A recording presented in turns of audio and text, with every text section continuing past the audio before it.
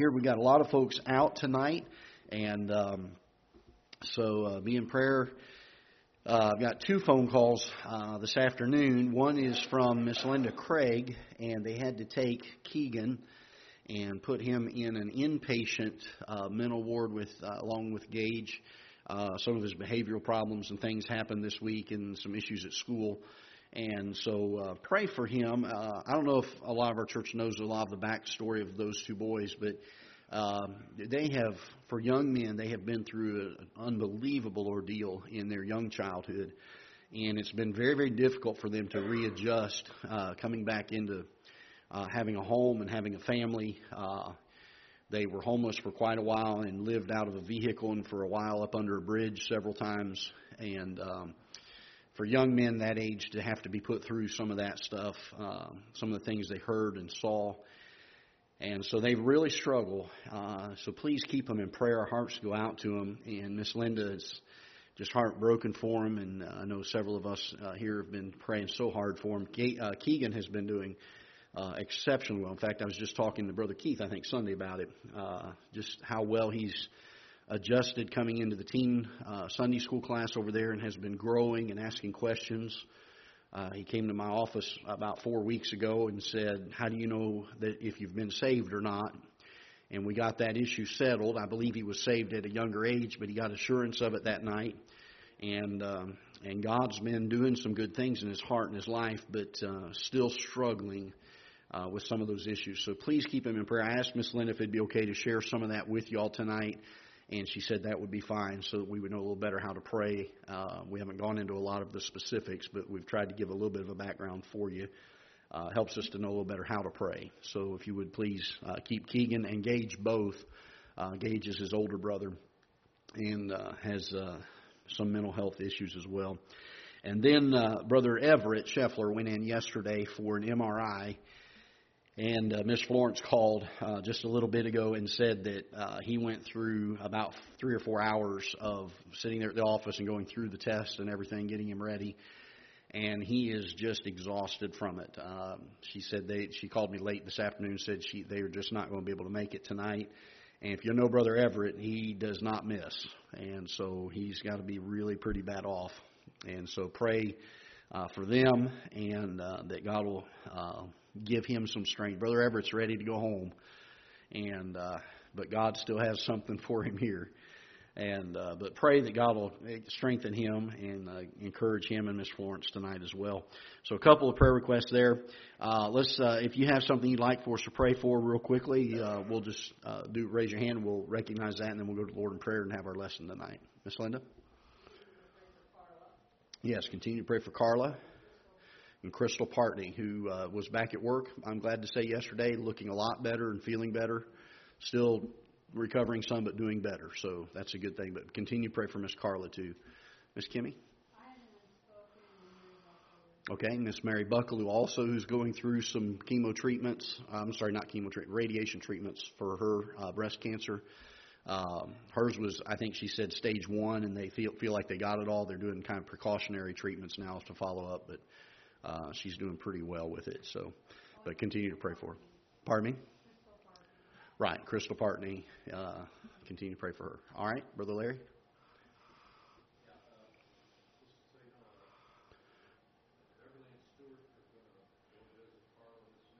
Okay.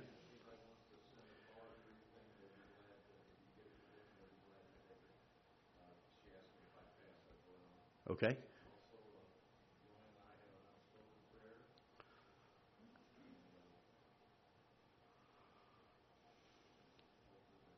Okay. If you have anybody else have unspoken requests tonight besides these two? 3, 4, 5, 6, 7, 9, 10, 11, 12. 12 more unspoken prayer requests. And I know that there are times that some matters are of a sensitive nature, and we call them unspoken prayer requests. But I also think sometimes, I certainly don't want to push you to expose things that are of a personal nature, but I think sometimes when the Bible says bear one another's burdens, I know when I was younger, many times it was easier for me to say I have an unspoken prayer request than to tell what the prayer request was about, even though it wasn't of a personal nature. And if it's something that's not really something that you need to keep private, it really does help for us to know better how to pray if you do let us know those things. And I'm not trying to encourage you to tell us personal things, but so don't get me wrong on that. But let's not get in the habit of saying I've got an unspoken request when we really could tell what it is. It would help us to know a little better how to pray. And I think the Bible teaches very clearly we ought to be effectual in our praying, and we ought to be praying fervently. And it's difficult to do that when it's an unknown request. So we'll still pray for it, but it helps us to know sometimes the specifics if we're able to share those sometimes. All right, Brother David?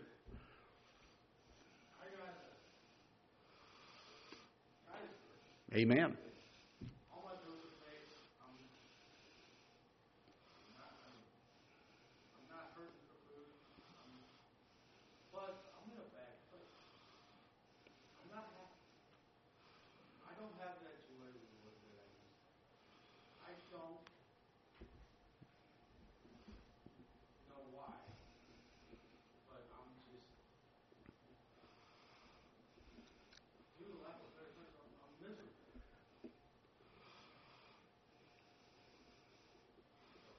Okay. The batteries need to be recharged. Been there before. I've been there before. Tank's on empty. So pray for Brother David, and I'll talk with you a little bit further too. Maybe some things that might help a little bit with that. Okay? All right. Anybody else? Yes, ma'am. Oh, my. Okay.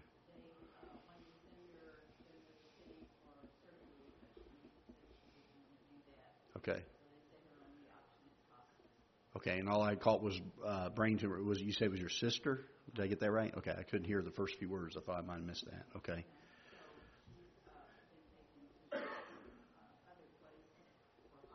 Okay. All right, so pray for that as well. All right, anybody else? All right, well, let's go to the Lord in prayer, shall we? Father, we're so grateful and thankful for the opportunity to know that we can come to you in prayer with these burdens. And Lord, we do it because we have need tonight, and we know in our hearts, because of what you told us in Scripture, that you will be able to meet every need. And Lord, not only are you able to do it, but you desire to do it. And we ask that you would bless each of these requests that were mentioned tonight. And Lord, we know that you already know what they are, but yet it does us good to come to you. And I believe that's why you have commanded us to come to you in prayer, even though you already know what the needs are, so that we can rely and put our faith and our trust and cast all of our care on you. Lord, what a joy it is to our hearts to know that we have this great thing called prayer that we can come to you with. Lord, we've mentioned a lot of folks tonight that have been through some physical problems and health problems. Some of them very serious and near death's door. And Father, others that are recovering and recuperating well. But Lord, whichever of the cases there are, I pray that you would touch their bodies and, Lord, heal them and strengthen them. We think of Brother Everett tonight, and Lord, just needing some strength, just some energy again, and pray that you'll touch his body. We think of Miss June's sister tonight. Lord, what a devastating thing to find out, and we pray that you would give grace and comfort to the family, and Lord, that you would work a miracle in that situation, be able to give glory to you for the great work that you do in that. And Lord, I pray that you bless the Clark's unspoken request and the others that were around the room tonight, and for Crystal Partney, and for Carla and Miss Mary Buckaloo. Lord, so many folks to be praying for, and I pray that you would touch each of them. Lord, pray for Brother David tonight. Lord, I don't know all the details of what he's going through, but I've certainly been in the same place, and I know my heart hurts for him. I pray that you'll give him joy and strength again in his life, that he would rest completely and wholly upon you. And Father, it's an easy thing to say, and it's an easy truth to even believe, but it's hard to put into practice sometimes. And I pray that you'd help him. And Lord, that there would be a great joy that comes and floods in his heart and his life. I pray that you would restore. And Lord, many folks, there may be others sitting in the room here that have gone through some valleys maybe in the last week or month of their life. And Lord, there may be some things there. Lord, there certainly comes sorrow into all of our lives. And yet you promised that you'll give peace that passes understanding. You've promised that you will give us joy unspeakable and full of glory. And Lord, I pray that you would shed abroad that light and that joy in our hearts, that peace, and that you would strengthen us and encourage us. Lord, in just studying who you are, it just seems to cause our hearts to well up within us. And Lord, that we would spend time thanking you for all that you are. And Lord, I pray that you bless the lesson tonight as we continue to study the basics of our Christian faith, the basic doctrines and practices of our Christian faith. And I pray that you would help us to glean from your word the truth that you would want us to, that we would rightly divide it and understand it and be able to put it into good practice, that we would take heed to it in our lives. In Jesus' name we pray. Amen. All right. Let's take our books tonight, if you will. Turn to number 75, page number 75. Keep your Bibles handy. We have a lot of verses to look up tonight. And so if some of you want to look a little bit ahead and see what verses we're going to be looking up, they're found, I think the first ones are on page 77. And you can go ahead and start looking some of those verses up, have them ready for us. And I don't know about you, I've enjoyed teaching this. They've been some rather lengthy lessons. I looked at the videos that we posted, and two of them were over an hour long apiece, by a minute or two. And so I know they've been rather lengthy sessions. We're going to try to cut back on some of the commenting and just let the Scripture and the book speak for themselves here as we go through. But this week's lesson is on our salvation. And you say, Brother Greg, I'm already saved. I know I'm saved. And that's great. And that's well and good. This is to kind of help us to understand a little bit more about the salvation and certainly to know how we can know that we're eternally secure. And we're going to be working on that and dealing with that tonight. Last week we dealt with the topic of Jesus, just Jesus. And I don't know about you, I enjoyed that study. That Jesus is God Himself. And boy, what a joy it was. I was listening to a man preach today. I was driving down to Glen Allen and listening to a fellow preach on the radio today. And spoke about the humanity and yet the godness of Jesus in His earthly ministry and as He was here on earth. And how that in Philippians 2 it talks about Him laying aside His godliness, His godness, His glory, if you will, and taking on upon Himself the form of a man. The form of a servant, was made in the likeness of a man. And it's amazing that God would do that, isn't it? This is what's so amazing about it, is we could never lay aside our humanity to be like God so that we could have that relationship with Him, could we? But He could lay aside God and become a man so that He could have a relationship with us. And still, in all of that, He was still God. Kind of makes your brain hurt a little bit thinking about it, but boy, it's exciting, isn't it? As we thought about Jesus last week. So looking at it this week on page 75, what a wonderful day was in our life, the day that we trusted Jesus as our Savior. Brother David, do you have a book? Brother Keith, you want to run that one back to me real quick? We got an extra one up here in the front. That way you can follow along with us, page 75. All right. In fact, you can make that your book if you like. That way you'll have it. Okay? All right. So what a wonderful day it was in our life, the day that we trusted Christ as our Savior. And let me just say this. Can you all remember back for a minute to that day? And think about the great joy that there was. I don't know about you. The day I knelt in that office, I can still picture the chair that was there. Putting my hands on the armrest. They had these little curly-Q scrolls in the side. Ran my fingers through them while I was sitting there talking about it. And right after I got done praying and asking God to save me. And boy, the whole world was different. And I was in 7th grade that year. And I went out to the time of PE, and while I was out there in PE, I met a friend, one of the friends that was in my class. I said, "Hey, Eric, are you saved? If you were to die right now, do you know you'd go to heaven?" I'd never asked any of my friends that before in my life, but I wanted them to know what happened to me. And he said, "No, I don't know that I do." And so we knelt down there beside a tree, and he prayed and asked the Lord to save him. The day after I got saved, just in telling him what happened to me. And then the rest of the week, I wanted to. They always took volunteers for people to give a devotion in the morning from the students. And man, all week long, every day I came in, I wanted to give the devotion, and because there was something different in me. Man, I was so excited. I could not. I'd gone through so many months of agonizing over the fact I wasn't saved, and now all of a sudden that is gone. All that is gone. I don't have to worry. I don't have to fret. I didn't have nightmares anymore about my family being raptured. It was gone. And I think of that little song, gone, gone, gone, gone. Yes, my sins are gone. Now my soul is free and in my heart's a song. Buried in the deepest sea. Yes, that's good enough for me. I shall live eternally, praise God. My sins are gone. And man, I was singing it and I was just rejoicing in the Lord. But can you think back to the day you got saved? If somebody asked you about the day you got saved, how would you tell them about it? Would it be something that is kind of a drudgery? Well, here's what happened. Or would we get excited about thinking about the day we got saved? Y'all remember that feeling? Maybe it's different for other people. To me, I couldn't get over it. I don't know that I've still gotten over it. I hope I never get over it. Amen? The psalmist said this, though, and I know this to be a fact. He said, restore unto me the joy of thy salvation. The psalmist. I mean, we're talking about the man who was the man after God's own heart. Said, restore unto me. You know what that tells me? He had lost it. He had lost the joy. You don't have to raise your hand tonight, but how many of us have lost the joy somewhere in our life? I'm not saying you're going through right now, but we probably could all give testimony, couldn't we, to some degree? Oh, I lost it somewhere along the way. I thank God I find it again after I lose it for a while. But man, that's exciting. We were on our way to hell. Now we're on our way to heaven. Brother Harold came in and asked me how I was doing tonight, and I used my famous phrase that I got from Pastor Randy about way better than I deserve. I tell people that all the time.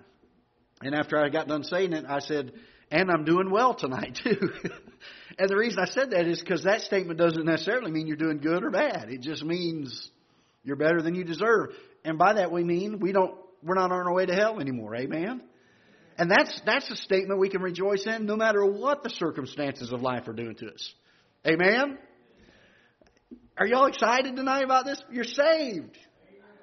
I mean, I'm not charismatic tonight, but we're saved tonight. Amen. There you go. Thank you, David. Are you catching this? It was a joyful day because a miracle happened. We were on our way to hell, and now we're on our way to heaven. The sins that we've already committed and the sins that we're going to commit are underneath the blood of the Lord Jesus Christ, and God doesn't even see them anymore. Boy, what a joy. Remember that day? Can you remember it now? Is it a little more vivid? Think back about it. What a joy. The Bible uses rich metaphors to describe that moment. But I'll tell you this, I don't think there's anything that can describe it any better than a sinner sharing his testimony, saying, this is what God did for me. We have all got that story, don't we? If you're saved tonight, you do. It may not be like my story, but you've got a story, don't you? And boy, it ought to bring joy to your heart every time you think about it. We pass from darkness to light. Acts chapter 26, verse number 18. The Bible says to open their eyes and to turn them from darkness to light. From the power of Satan unto God. Aren't you glad of that tonight? Free at last. I'm no longer under the bondage of sin and death. But now I'm under the bondage of the Holy Spirit. And it's not a bondage. It's just the fact that, boy, I'll tell you, we ought to love Him and want to serve Him with our hearts and our lives. We now get to walk in the Spirit, the Bible says. We've been freed from the power of Satan and unto God, and they that may receive forgiveness of sins and inheritance among them that are sanctified by faith that is in me. Not only were we passed from darkness to light, but we were born again. John 3:3 says, Jesus answered and said unto him, verily, verily, I say unto thee, except a man be born again, he cannot see the kingdom of God. We've got to be born again. We just preached on that here this last Sunday about Nicodemus coming to Jesus. Didn't understand what it meant to be born again. He said not to be born of water again, but to be born of the Spirit. Amen?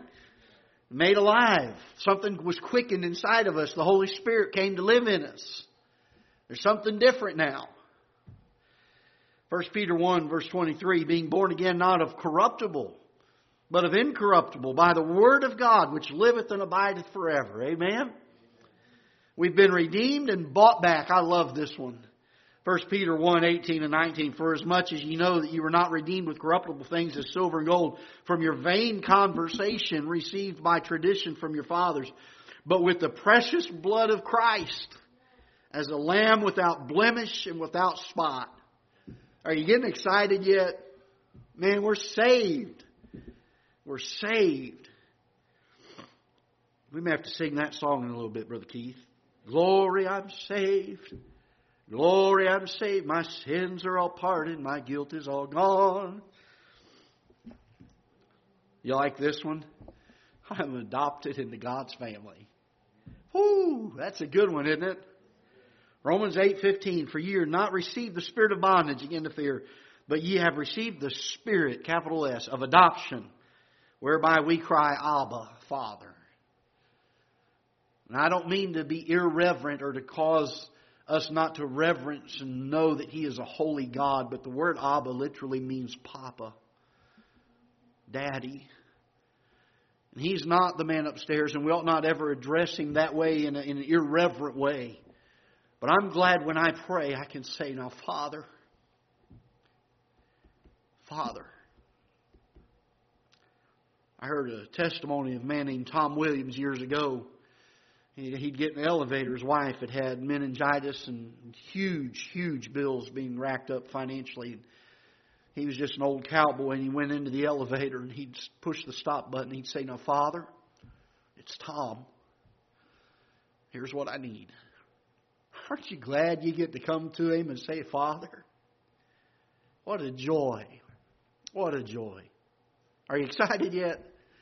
We're saved. Amen? Amen.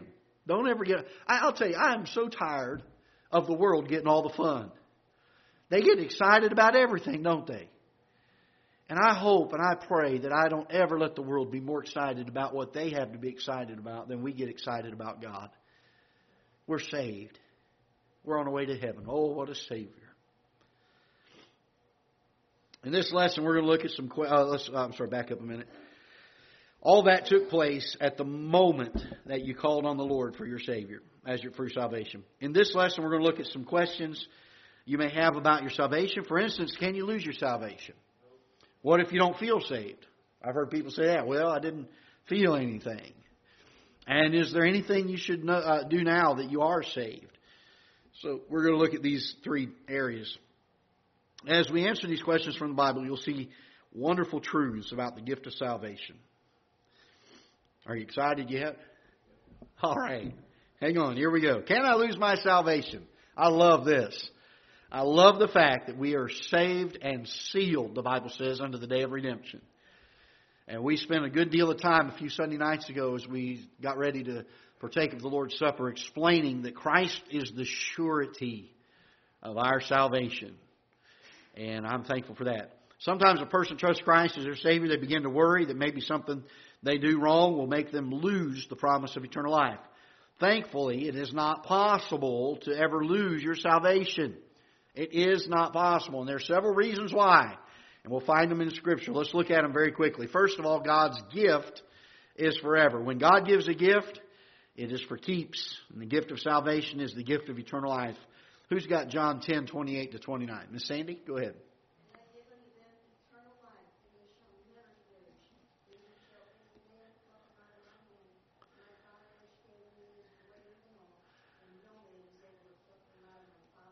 Amen. We're in the hand of the Lord Jesus Christ, and the Bible says no man can pluck them out of my hand. He says, you're in my Father's hand. He says, no man can pluck them out of my Father's hand. By the way, that's another great verse to say that Jesus is God. Amen. He cannot be plucked. I've heard preachers say, well, the Father wraps His hand around the Son's. No, they're both God. It only takes one hand that can't be plucked from. Amen. That's all it takes. All right. Who's got the next verse? Brother Larry? John 5:24.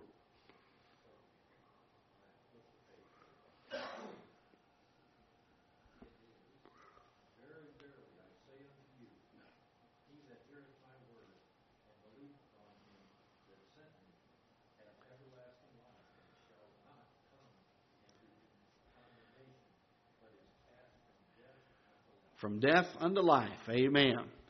And verily, verily means truly, truly, or surely, surely.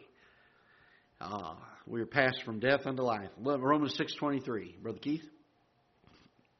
For the wages of sin is death, but the gift of God is eternal life. John 3:16. Who wants to quote that one?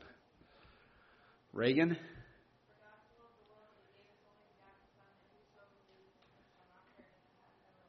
Does it say temporary life? Part life? Only until you sin again? Everlasting. It lasts forever and ever and ever. Even longer than the Energizer Bunny. Amen? It is truly everlasting. All right. Our relationship is sure. When we accept Christ, we're born again into the family of God. When we become a child of God, we remain His child for all of eternity. There's nothing we can do to cause God to disown us.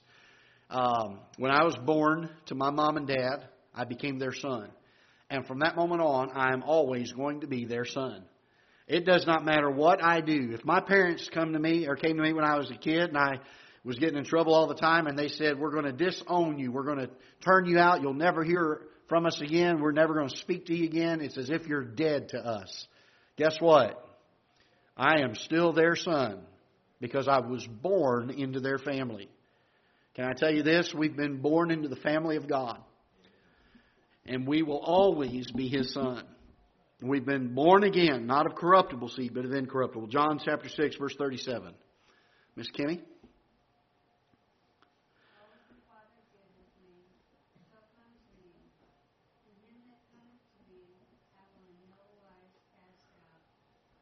Him that cometh to me, I will in no wise cast out.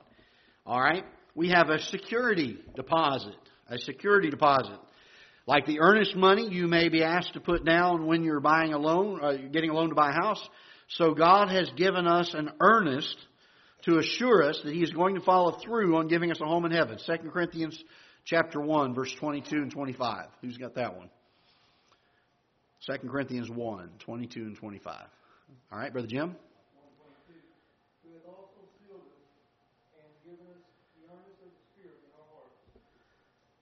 Okay, in chapter 5 and verse 5. I'm sorry, I gave you the wrong reference there.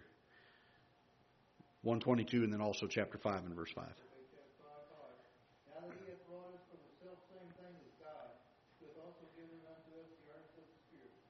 All right, so we have the earnest of the Spirit. We've been purchased by God. And we are sealed. All right, Ephesians 1:13 to 14. Brother Keith?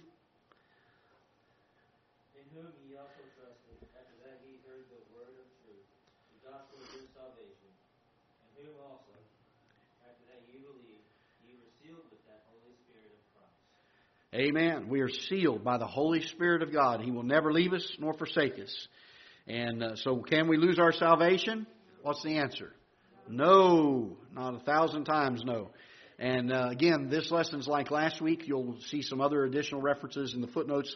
Feel free to look those up throughout the week. But the Bible doesn't just say this once or twice. It says it over and over and over and over again. And let me just say this. How many times does the Bible have to say it for it to be true? Once. All right, once. But I'm glad God continues to reiterate it, doesn't it? He knows us, doesn't He? He knows that we are creatures that will still question it. Well, I know God said it, but how many times have we heard or thought something like that? Okay, it takes one time. One time.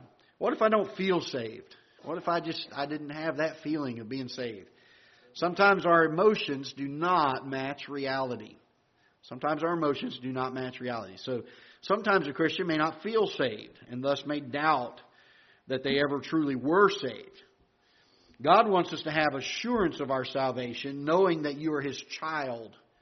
Not a emotional knowing, but a knowing of the heart. A peace that passeth all understanding. The assurance, the confidence of this. The Bible says, being confident of this very thing, that He which hath begun a good work in you will perform it unto the day of Jesus Christ. And so we find that we have a confidence in this. The Bible says we are more than conquerors through Him who loved us. There's therefore now no condemnation to them which are in Christ Jesus, who walk not after the flesh, but after the Spirit. We have great confidence in this. These are nuggets of truth, and they're cornerstones of our faith. They're something we can anchor our faith to and point back to, even when Satan may try to throw doubts in our minds and say, "Devil, I know it's not true," because that's what God said. And God meant what He said. And I am saved, saved, saved. Amen. All right, we have assurance because of God's promises.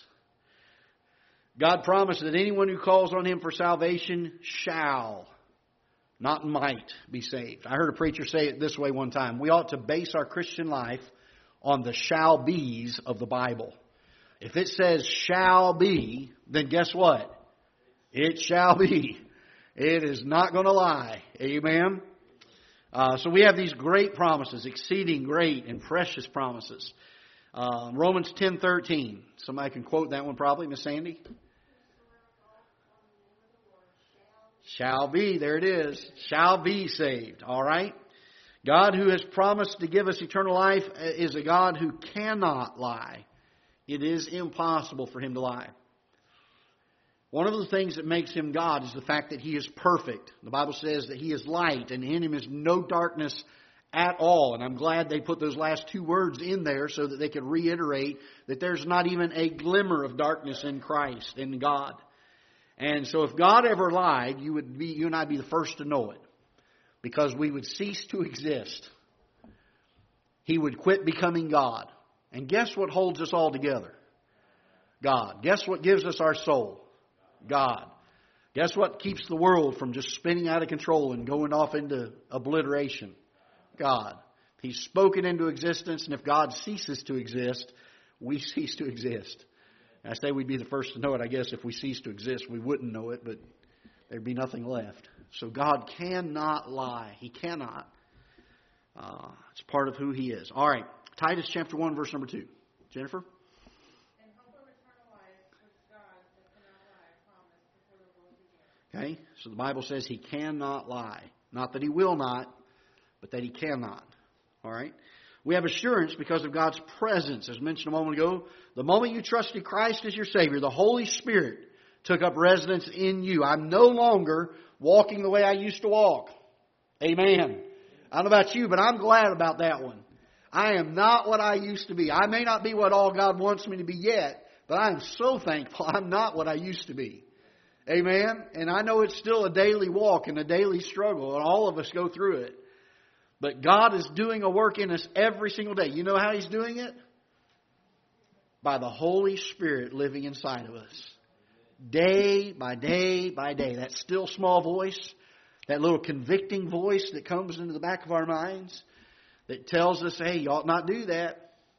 Or you ought to do this. You need to do this. That prompting of the Holy Spirit. We spoke about that Sunday night, about being led by the Holy Spirit, walking in the Spirit. And making sure we're sensitive to that. All right, we'll see in a later lesson. Let's look at Romans 8 verse 16. The Bible tells us that the Holy Spirit assures our hearts of our relationship with God. In Romans 8:16 says, the Spirit itself beareth witness with our spirit that we are the children of God. It gives us this great confidence that we're the children of God. We'll see in a later lesson that the Holy Spirit also convicts us when we do wrong. So we will change that, but we can resist His voice. One of the dangers of that, however, is that if we refuse to listen to His voice, convicting us, we may find that we don't hear His voice, reassuring us of our salvation. Thus, sometimes Christians doubt their salvation because they have blocked the voice of the Holy Spirit giving them assurance. In other words, they've quit being sensitive to Him.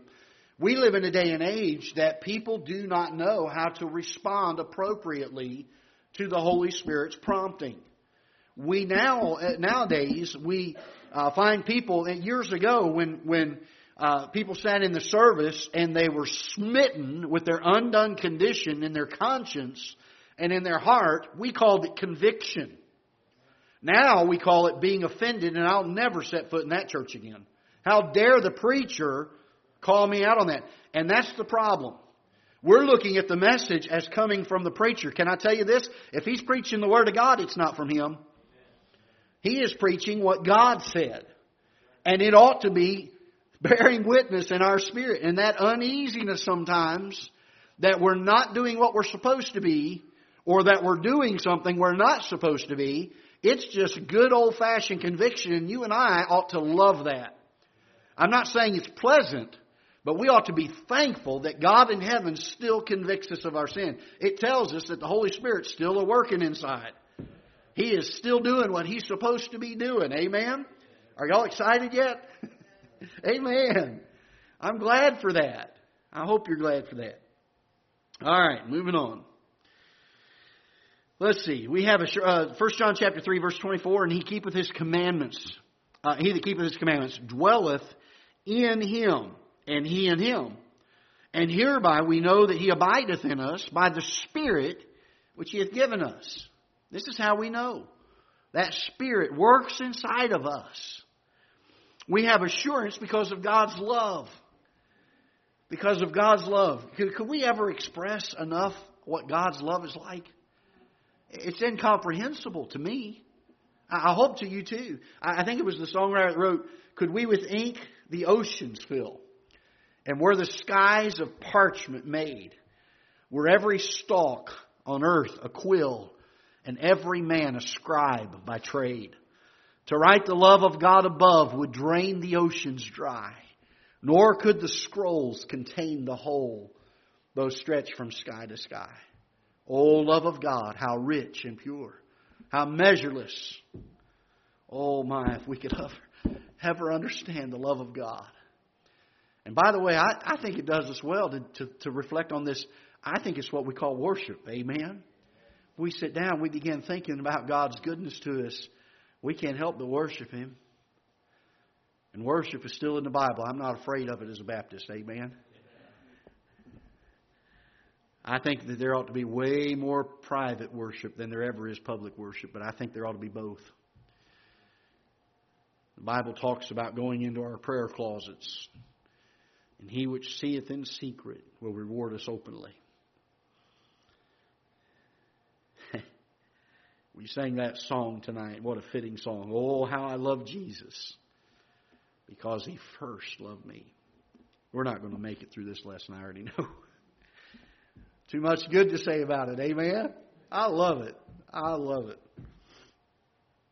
All right. We have assurance because of God's love. There is absolutely nothing we or any other person can do to separate us from our Heavenly Father's love. Romans chapter 8, verse 35 to 39. Miss Joanne?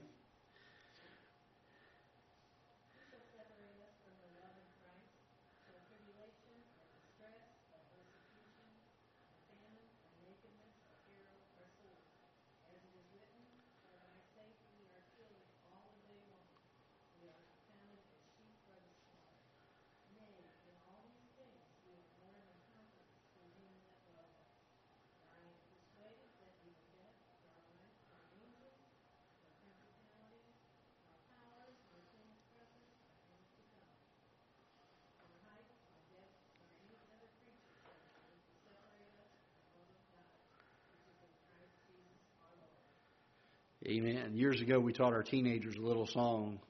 How did that verse start about not being separated from the love of God? Here's how it goes. For I'm persuaded to believe that you can't separate us from the wonderful love of God. From above us He will love us if we let Him live within us while upon this earth we trod. Neither height nor depth nor principalities, things present nor things to come. And though the devil hate us, he can never separate us from the wonderful love of God. And then we'd sing it faster. For I'm persuaded to believe that you can't separate us from... And go on. But, we sing these songs, and they're little kid songs. Yeah, that's why Sunday school is so important, folks. We teach young people doctrine. I know it's in silly songs and things sometimes, but that sticks with people. And it causes us during the dark points of our lives to think back and rejoice in what God is doing. So certainly we know that we cannot be separated from the love of God. We have assurance because of God's work in our lives. His work in our lives. When we trust Christ as our Savior, we are made a new person. Aren't you glad of that one? I knew the old person. It was not much. The new one's not much better, but praise God, it's better than it was. When we trust Christ as our Savior, we are made a new person. 2 Corinthians chapter 5, verse number 17. Miss Jennifer? Therefore, if any man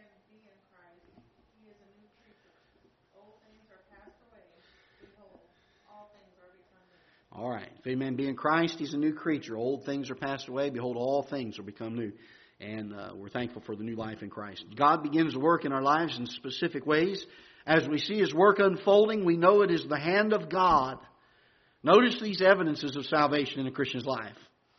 First of all, there's a hunger for the Word of God. Hunger for the Word of God. Now, I will tell you this. This will increase and decrease off and on throughout your Christian life. And it will usually, almost always, be affected not necessarily by your circumstances, but by how much time we're spending with God. When you start your yearly reading plan, let's say at the beginning of the year, boy, you have New Year's resolution, I'm going to read through the Bible in a year. And you read for a month or maybe a month and a half, and then you miss a day. And boy, you remember that next day right after that? How hard it is to get right back on the schedule and start on it again. And so there ought to be a hunger for the Word of God. There's times that as we kind of put off walking with God and spending time with God, we lose some of that desire. And again, depending on how much we're yielded to the walking with the Holy Spirit that day, may determine in a large part how much we hunger for the Word. But the Bible says in Psalm 1 that the blessed man is the man who meditates in the law day and night, the Bible says. And in this law doth he meditate day and night. That he desires the law of the Lord. In Psalm 119, it speaks often of how much the psalmist desired the Word of God. He desired God's statutes and His commandments and His laws. And he goes on and on and on about this stuff, His testimonies, and the joy that there is there. But there ought to be a hunger and a thirst for the Word of God. 1 Peter chapter 2:2, the Bible says, as newborn babes desire the sincere milk of the Word, that ye may grow thereby. So we're to desire the Word of God the way that a newborn babe desires milk. Amen? And you ever seen a new baby go after milk? I used to get so tickled at my kids when it came feeding time. You put that bottle in front of them, and I mean, they'd suck the whole bottle down their throat. They were after it so much. They just couldn't wait for it. And you know what? We ought to be that way about God's Word. We just can't wait for it. We're ready to go when it's time. All right, growing obedience to God's commands. 1 John chapter 2 verse number 3 says, and hereby we do know that we know Him, if we keep His commandments. And by the way, the Bible says that the commandments of God are not grievous. I fear so many times that Christians look at God's commands reluctantly and hesitantly, and they think, well, I know the Bible says it, so I guess I have to do it. No, you don't have to. You get to. Amen? When you have the right outlook on it, it's not grievous to us. The rules are not binding upon us. There's great liberty when you know where the boundaries are. Amen? You just stay away from them. You can go anywhere inside of them you want to go. Just think if there weren't any boundaries, we wouldn't know where to go, would we? Be great confusion, great anxiety. Am I really doing what God wants? I'm thankful He tells us, thou shalt and thou shalt not. It lets me know where the great liberty is in Christ. So it is not grievous to us. Love for other Christians. 1 John chapter number 2 and verse number 10. He that loveth his brother abideth in the light, and there's none occasion of stumbling in him. As these evidences of salvation develop in our lives from the inside out. Did we talk about that here recently? Was it Sunday night, I think? We talked about the whole issue of the list, the danger of a list in Scripture. We tend to want to, like a smorgasbord, pick and choose and try to do them outwardly. They need to come from the inside and work their way out. It's called the fruit of the Spirit. I've never seen a tree really struggle and strain to try to produce fruit. It just does when it's healthy on the inside. Amen? All right. We have assurance because God's chastening. That sounds like a peculiar one. But boy, what assurance that gives us. The Bible says, or the book here says, we will never lose our salvation because we sin, since we cannot earn our salvation by anything that we do. We cannot lose it by what we do. Just as a child who disappoints their parents through something they do is still the parent's child, so the child of God who sins is still God's child. The father-child relationship is still real, but the fellowship becomes strained. I don't know about you, but when I got in trouble as a kid, and Mom said, go to your room, your dad will deal with it when he gets home, I did not want to arouse my dad's attention when he walked in the door.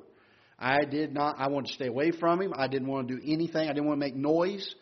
I didn't want him to call my name and say, hey, Greg, come on out here. I wanted to hide from him. I did not want to be around my dad. But when things were good, I couldn't wait for my dad to get home. I was ready for him to come and say, hey, let's go toss the ball around out in the backyard. Let's go shoot a few baskets out in the front yard. And, man, I couldn't wait for my dad to get home. So, again, when we do that with God, we don't cease to from becoming His child or being His child, but we do strain the relationship, the walk there. And, we ought to keep, an old preacher said years ago, you ought to keep a short account with God. Keep a short account with God. That we can have that sweet, sweet walk with Him, that relationship with Him. Are we going to fail Him? Oh, you better believe it. We're still going to sin, aren't we? But let's not let those back up on us without coming to God and getting those things right. The difference, I think, many times, when I look at Scripture, I look at David, and you know that David was still considered a man after God's own heart, even after all the sin he did with Bathsheba and killing Uriah and murdering him and all the things that David did that we look at and say, what in the world was he thinking? He was still considered a man after God's own heart because he was a man that when he did something wrong, he was a man of a contrite spirit. He would get in a place of mourning and say, God, I've failed you, and put sackcloth and ashes on and say, forgive me. There's a big difference between that and some illustrations that are given in Scripture where a man does something wrong one time and God kills him. Think of Ananias and Sapphira. God knew their heart, didn't He? They had lied to the Holy Spirit. I know that God used that one in particular to try to illustrate and to make a point in the book of Acts. And aren't you glad that God doesn't kill everybody that lies to the Holy Spirit? Because the truth of the matter is we'd probably all be dead. But it helps us to see how God views it anyway, doesn't it? So certainly I think the big difference here is the contriteness of spirit, the repentant attitude. That's where the convicting of God's Holy Spirit, I think, is so important. That we not resent it, that we not get bitter at it. People get under conviction anymore and they get angry. They really do. I've watched them walk out and say, I'll never go to that church again. I'll never go to hear that pastor again. And it really was nothing more than conviction. Now, I understand there's sometimes people do things wrong, and that's a whole different ballgame. But man, I'll tell you, how many times has it just been conviction that we did not respond appropriately to? I've talked with people who said, I don't like going to church because I don't like feeling uneasy every time the invitation comes around. Well, then get it right. Get it right. You won't have to worry about that anymore. Keep short accounts with God. It's not okay for us to just keep sinning without caring. In fact, as a loving Heavenly Father, God corrects us, and the Bible says that when we sin. And the correction is proof that we are His children. Hebrews chapter 12, verses 5 through 11. Miss Jennifer?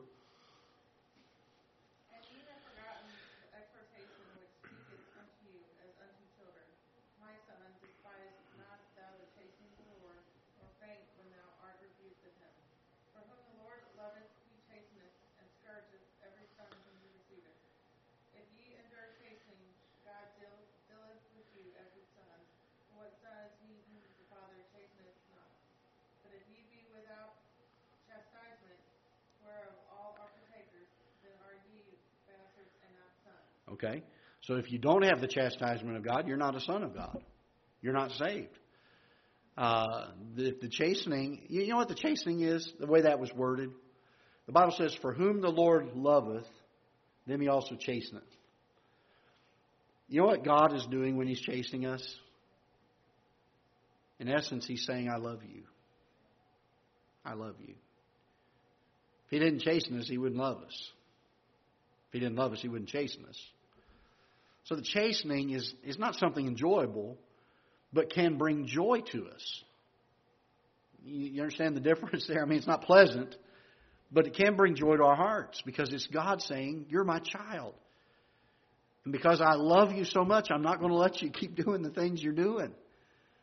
And while it's unpleasant, we can certainly take joy in it. So we seek, the very fact that God corrects us when we sin with the goal of restoring our fellowship with Him gives us assurance that we belong to Him. So we see God wants us not only to be saved, but to have assurance of our salvation. To have absolute confidence in our hearts that we have a sure relationship with Him. Baptism is an exciting step of obedience after you are saved because it's an outward expression of an inward decision. It is in no way part of your salvation. But it is one of the first ways we can demonstrate that we want to obey our Lord's commands. John chapter 15, verse number 14, "You are my friends if you do whatsoever I command you." While baptism is not part of salvation, it is an important step of obedience to Christ. By following the Lord in believers' baptism, you are obeying Christ and showing others that you are glad that He is your Savior. It is a testimony. It is a picture of being crucified with Christ in our old nature and rising to walk in newness of life. And just as Jesus Christ was crucified, buried, and rose again, we're saying that we're crucifying the old nature and burying Him, and the newness of life that's coming out is the life of the Holy Spirit. Paul said, I just lost the phrase there. Somebody help me out. I'm crucified with Christ. There we go. I was trying to figure out how to start it. He said, I am crucified with Christ, nevertheless I what? You know the verse? I'm crucified with Christ, nevertheless I live, yet not I, but Christ liveth in me. In the life that I now live, I live by the faith of the Son of God. And so we're to be crucified in the old nature and rising to walk in newness of life, which is not of ourselves, but it's now with the Holy Spirit living and residing inside of us. My dad years ago used to give an illustration, and I don't know where he heard it from, but the illustration went like this, that a missionary had gone to some tribes and had shared the gospel, and the chief of the tribe that he had been visiting got saved. And he was there for a while and helped him grow a little bit in the Christian life before he left, but he had to move on to the next village and was going to several different villages and was going to be gone for a period of time. And after a while, he came back and wanted to revisit the villages. And he came back to the village where the chief had gotten saved, and he asked the chief how he was doing. And he said he was doing fine. And he said, "How's your Christian life going?" And the chief said, "Well, it's a real battle." He said, "I feel like inside of me there's a big black dog that's always wanting to do what's wrong and to do things that I know God would not be pleased with. And a big white dog over here that wants to do what God wants and doesn't want to sin." And he said, "I feel like they're fighting each other all the time." And the missionary asked him, he said, "Well, which one wins?" And the old chief said, "The one I feed the most." And boy, isn't that almost a true illustration of what happens on the inside of us on a daily basis? The old nature still tries to rear its ugly head up, but it ought to be crucified. Amen? I am dead to sin. I need to be able to be freed from it. And I'm thankful that one day God's going to take that great tempter and cast him into the bottomless pit, and we're not going to have to deal with him anymore. And that old sin nature will be gone. Amen? I'm looking forward to that day. All right. Baptism is an identification. The Bible teaches that baptism is a symbol, an outward expression of an inward decision. In the life of every Christian, baptism is an important first step of obedience to God that declares to others your faith in Christ. Just as a wedding ring identifies a husband with his wife, baptism identifies a Christian with Christ. That identity is that Christ's death, burial, is with Christ's death, burial, and resurrection. John chapter 6, verses 3 to 5. Somebody read that one for us. All right, Miss Sandy?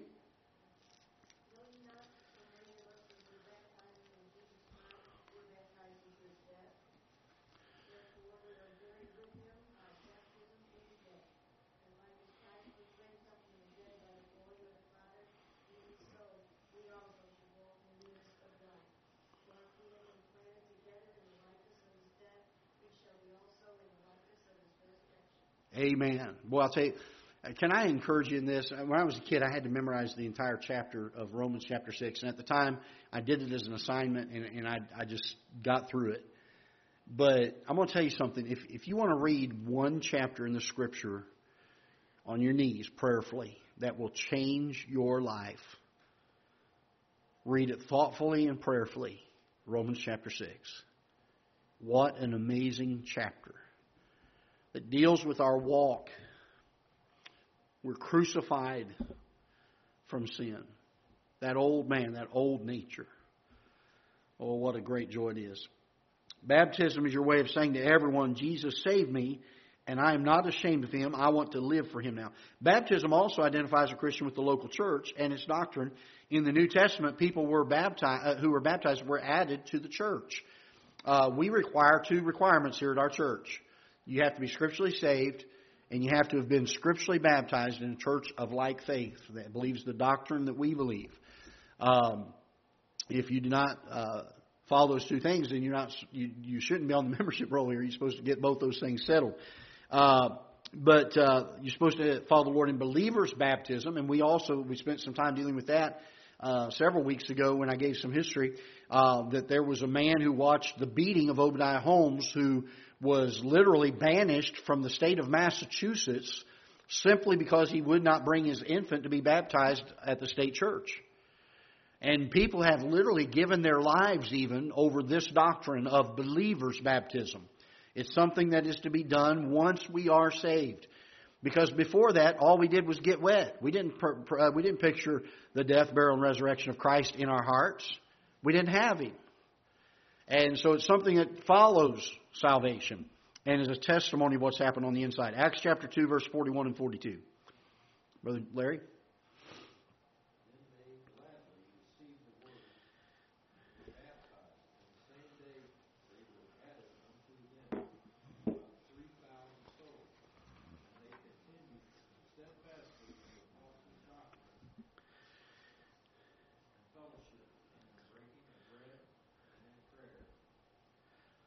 All right, very good.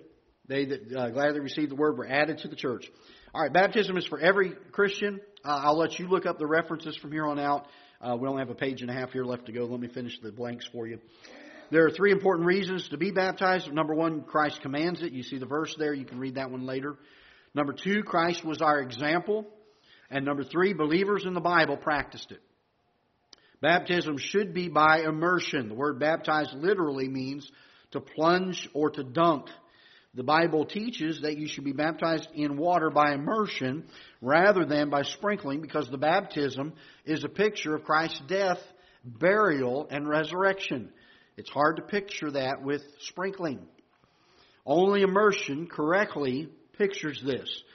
Notice the Bible examples, and again, you have a couple verses there you can look up this week when you're doing your assignments. Other passages in Scripture speak of baptism, use the word buried, showing that baptism in the Bible days was understood to be by immersion. Romans chapter 6 and verse number 4 tells us this. Colossians chapter 2 and verse number 12 again alludes to this. Baptism should take place soon after salvation. In the Bible, baptism always took place right after salvation. It was an immediate and glad response of someone who found salvation and wanted to publicly identify with Jesus. Even if you were baptized before your salvation, you need to be baptized in accordance with Scripture after your salvation. Again, believer's baptism. The Christian who refuses to be baptized could be compared to a wife who refuses to accept her wedding ring. How can a Christian's relationship with Christ start off right if they refuse to follow Him or are ashamed of Him before others? So again, we're going to come back to this whole thing. Baptism does not save us. Amen? Think of the thief on the cross. He was never baptized. All right? So baptized does not save us, but it ought to be one of the early steps and one of the first steps of obedience once we are saved. When a Christian is not willing to be baptized, they are missing the blessing of committing themselves to Christ through obedience and losing the testimony that they might have through public identification with Him. Excuse me. So baptizing is an exciting step of obedience to our Savior. If you have not been baptized since your salvation, let's make plans to do so and get that matter settled. Amen? All right, application very quickly. Salvation is the greatest gift any person has ever been given, but Satan will do everything he can to cause you to question if you're really a child of God. And boy, he will work on us on that. Amen? But we're excited about our salvation tonight, aren't we? We're saved, saved, on our way to heaven. No longer on our way to hell. Settle in your own heart that salvation is forever. Record the date, or as best you can, the recollection of that. You got several things here to do. Share your testimony and your doubts if and when they arise. Again, it gives you some things there to do. Publicly declare your salvation by being baptized. Baptism is not only identifies you with Christ and to others, but it has a way of cementing it in your own heart and the truth that Jesus has saved you forever. So our assignment this week is to try to do what we can to memorize Romans chapter 8 and verse number 16. And then you have your daily assignments there, your daily readings and devotions. And so if you'll do those and work on memorizing that verse. All right? And that'll be it for the week. Saved. Amen. If you're happy to be saved, let's stand together so we can be dismissed in prayer. And even if you're not happy that you're saved, let's stand anyway to be dismissed in prayer. Hopefully you're saved and excited about it tonight. Amen. Let's pray.